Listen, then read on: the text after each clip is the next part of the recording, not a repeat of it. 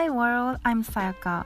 This radio is for Japanese learners, especially for intermediate and advanced learners. If you have any questions or requests, please let me know. Also, if you have Line, you can send me your voice messages, so let's try it out. I hope you enjoyed. 皆さんこんにちは、さやかです。このラジオは日本語学習者の中級から上級の皆さんを対象にお送りしています。テキストでは学べない自然な日本語を身につけることができる、そんなラジオにしたいと思っております。概要欄にある私の公式 LINE をご登録いただき、質問やリクエストなどのメッセージ、またはボイスメッセージを利用してその回のテーマについてのご意見やご感想を送ってみてくださいね。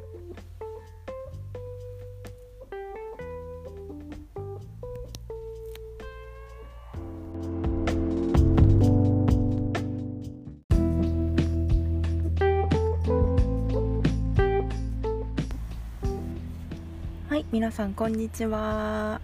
今日はですね、第15回目の放送になります。今日のテーマは、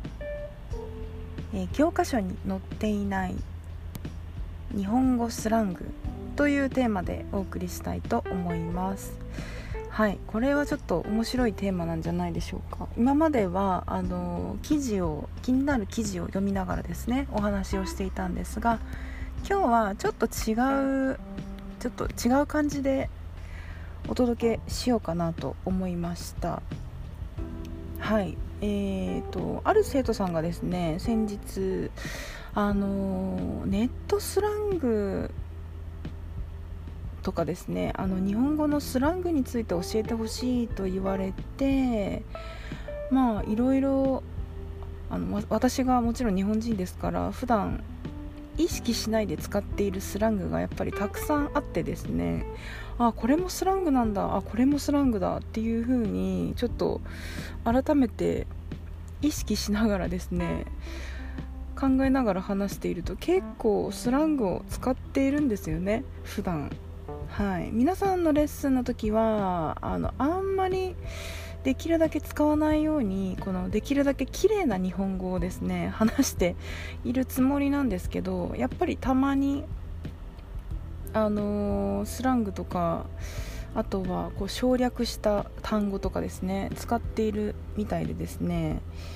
それをちょっといくつかご紹介できたらなと思って、ここのラジオでいろいろご紹介するのがやっぱりいいのかなっていうふうに思ってですね、今日はちょっといくつかご紹介したいと思いました。皆さん日本語のスラングご存知の方、結構いると思うんですけど、実際にどんな風に使っているのかとか、あとはそうですね、聞いたことない、ドラマとかテレビとかラジオとかを見ていると、あれ今の言葉ってどんな意味なんだろうとか、たまに出てくると思うんですよ。なのでちょっといろいろ私が今思いつく単語というかスラングをですね、ちょっといくつかご紹介したいと思います。知ってる単語もあると思うんですけど、知らないものがあれば皆さんの勉強で役に立つかなと思ったのでご紹介したいと思います。はい、ということでまず一つ目ですね。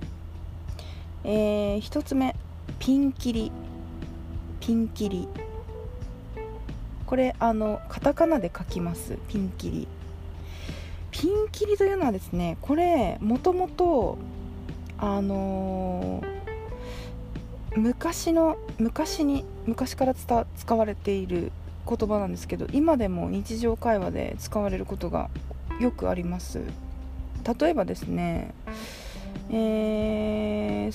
そうですね、じゃあまず例えば例文ですけど、何ですかね、何がいいですかね。ピンキリ、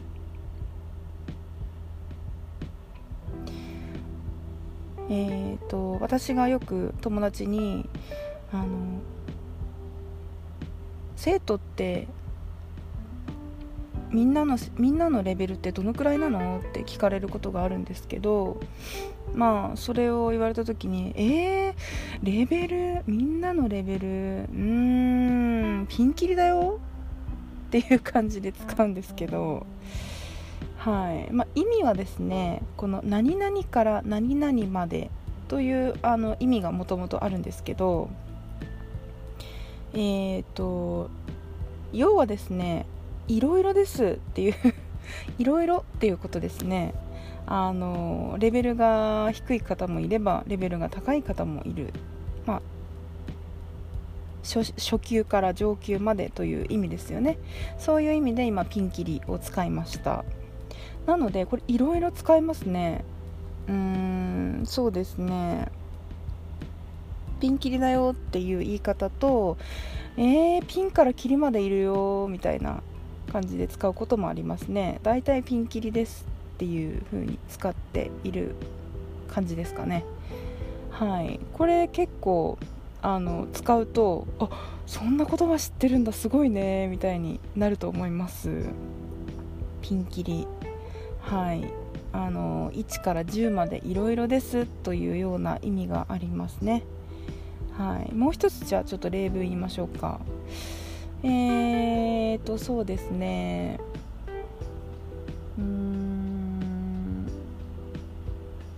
ちょっと思いつかないですねやっぱりこの例文を言うっていうのが私結構苦手で難しいですね。パッと出てこないですね。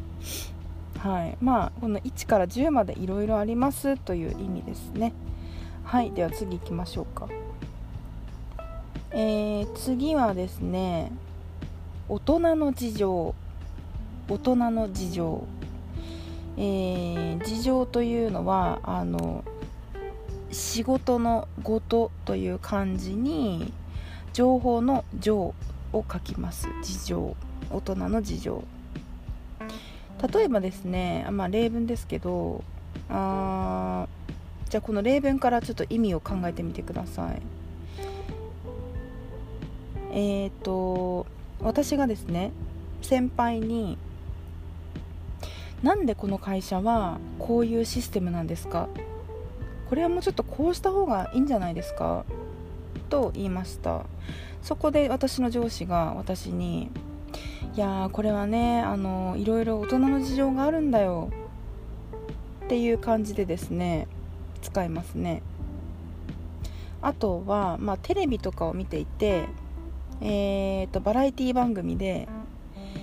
ここからは大人の事情で放送できませんとかそんな感じで使われますね。意味はですね、ちょっとオープンにできないこと、ちょっとタブーとかですね、ちょっと公表しづらい、発表しづらい事情がある場合は、この遠回しに言うスタイルですよね、日本は。なのであまり言いづらいことはちょっと大人の事情でこうなんですっていう風によく使いますね。これもちょっと隠すイメージですね。これは大人の事情っていうのはなんか中国とか台湾でも使うみたいですね、大人の事情。中国では大人的事情って書くみたいですけど、あるみたいですね、やっぱり。そんな感じで大人の事情でした。これもね使う機会がもしかしたらあるんじゃないかなと思います。覚えておくといいと思いますね。そしてですね、これちょっと流行り言葉になるかもしれないんですが、リア充っていうのはどういう風に書くかというと、リアはカタカナリアですね。で充というのは充実するの充を使います。リア充、これはですねちょっとカジュアルな単語ですけど、どういう風に使うかというと、例えばですね私の友達の A ちゃんはすっごいリア充なんだよとかですね、あの人ほんとリア充だよねとかですね、こんな感じで言います。どういう意味だと思いますか？これリア充、このリアはカタカナで書かれているので、英語から来た言葉です。リアという部分はですね。でどういう意味かというと、リアルが充実しているということですけど、プライベートが充実している人のことを表現した単語です。なので A ちゃんってすごいリア充なんだよっていうと、A ちゃんはとってもプライベートが充実している人なんだよっていう意味になります。これもよく使いますね、最近は。はい、日常会話でも使いますし、もともとはインターネットの言葉でした。ただ普段の会話でも今はよく使います。はい、では次なんですが、次はこれも普段のレッスンではあまりちょっとご紹介できない単語になるんですが、ちょっとここではいろいろご紹介したいと、普段のレッスンでもちょっと言いづらいこともご紹介したいと思いますのでご紹介させていただきます。やりちん、やりまんですね。これとってもカジュアルなので、上司とか敬語で話すときには絶対使わないでください。はい、やりちんというのは男性に使う単語です。やりまんというのは女性に使う単語です。これはちょっと悪い単語ですけど、例えばですね、例文を話しますと、そうですね、いや昨日私彼氏と別れたんだよって友達が言いました。私がなんで別れちゃったの？すごく仲が良かったじゃんって言いました。すると、その友達が、いや彼実はすっごいやりちんだったんだよ、だからもう付き合うのやめたっていう感じですね。どういうことかというと、これやりちんというのは、その男性が一人じゃなくて複数の女性と関係を持つ人ですね。一人じゃなくて複数の女性と関係を持っている男性のことをやりちんと言います。すごくネガティブな単語ですね。はい、そして逆にですね、やりまんというと、複数の男性と関係を持っている女性のことを言います。はい、女性がやりまんです。なので例えば友達と話しているときは、そうですね、あの人やりちんなんだってとか、あの人やりまんなんだってとか、そうですね、そんな感じで使いますね。はい、これはちょっとあんまり普段は使わないかもしれないんですけど、仲がいい人たちと話すときにはもしかしたら使う機会があるかもしれないです。はい、では次行きましょうか。次はですね、何がいいですかね。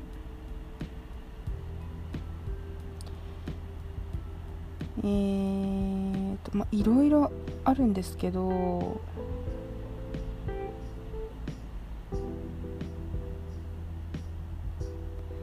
そうですね、例えば何がありますかね。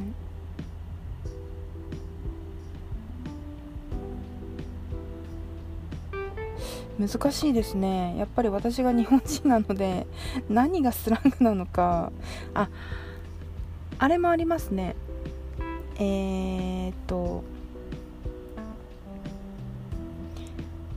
何でしたっけ。今思い出したんですけど忘れてしまいましたね。はい、いろいろあります本当に。最近はそうですね、ガチというのはカタカナで書きます。でだけひらがなですね。ガチでというのは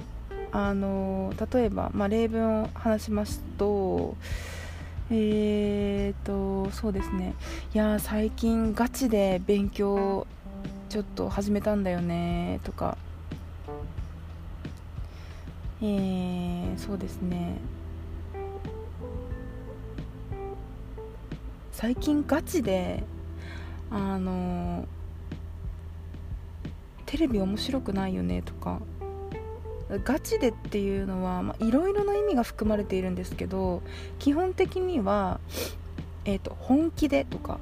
真面目にとか、そんな意味があります。ガチでなので、ガチで勉強を始めたと話すと、本気で勉強を始めたという意味になりますし、ガチでテレビ面白くないんだよねっていうと、本当に面白くないっていう意味になります。これはですね、あまり年配の方は使わないので、そうですね、10代、20代、30代くらいまでの方が使っています。でこれももちろんすごくカジュアルな単語なので、普段敬語を話す時とかには使わないですね。友達とか話している仲がいい人と話す時に使ってください。はい、そうですね、そんな感じでいろいろあるので、これからちょっと定期的にこの日本語のスラングについて定期的にお話しできればなと思っています。はい、皆さんもいろいろ聞いたことがあると思うんですが、もし何かこれってどんな意味ですかとか、この単語ってよく使われるんですかとか、いろいろあると思うんですよ。なのでいつでもLINE でメッセージをいただけたらと思います。はい、ちょっと長くなってしまいましたけど、今日はこの辺で終わりたいと思います。はい、また次回の放送でお会いしましょう。今日も最後までありがとうございました。さやかでした。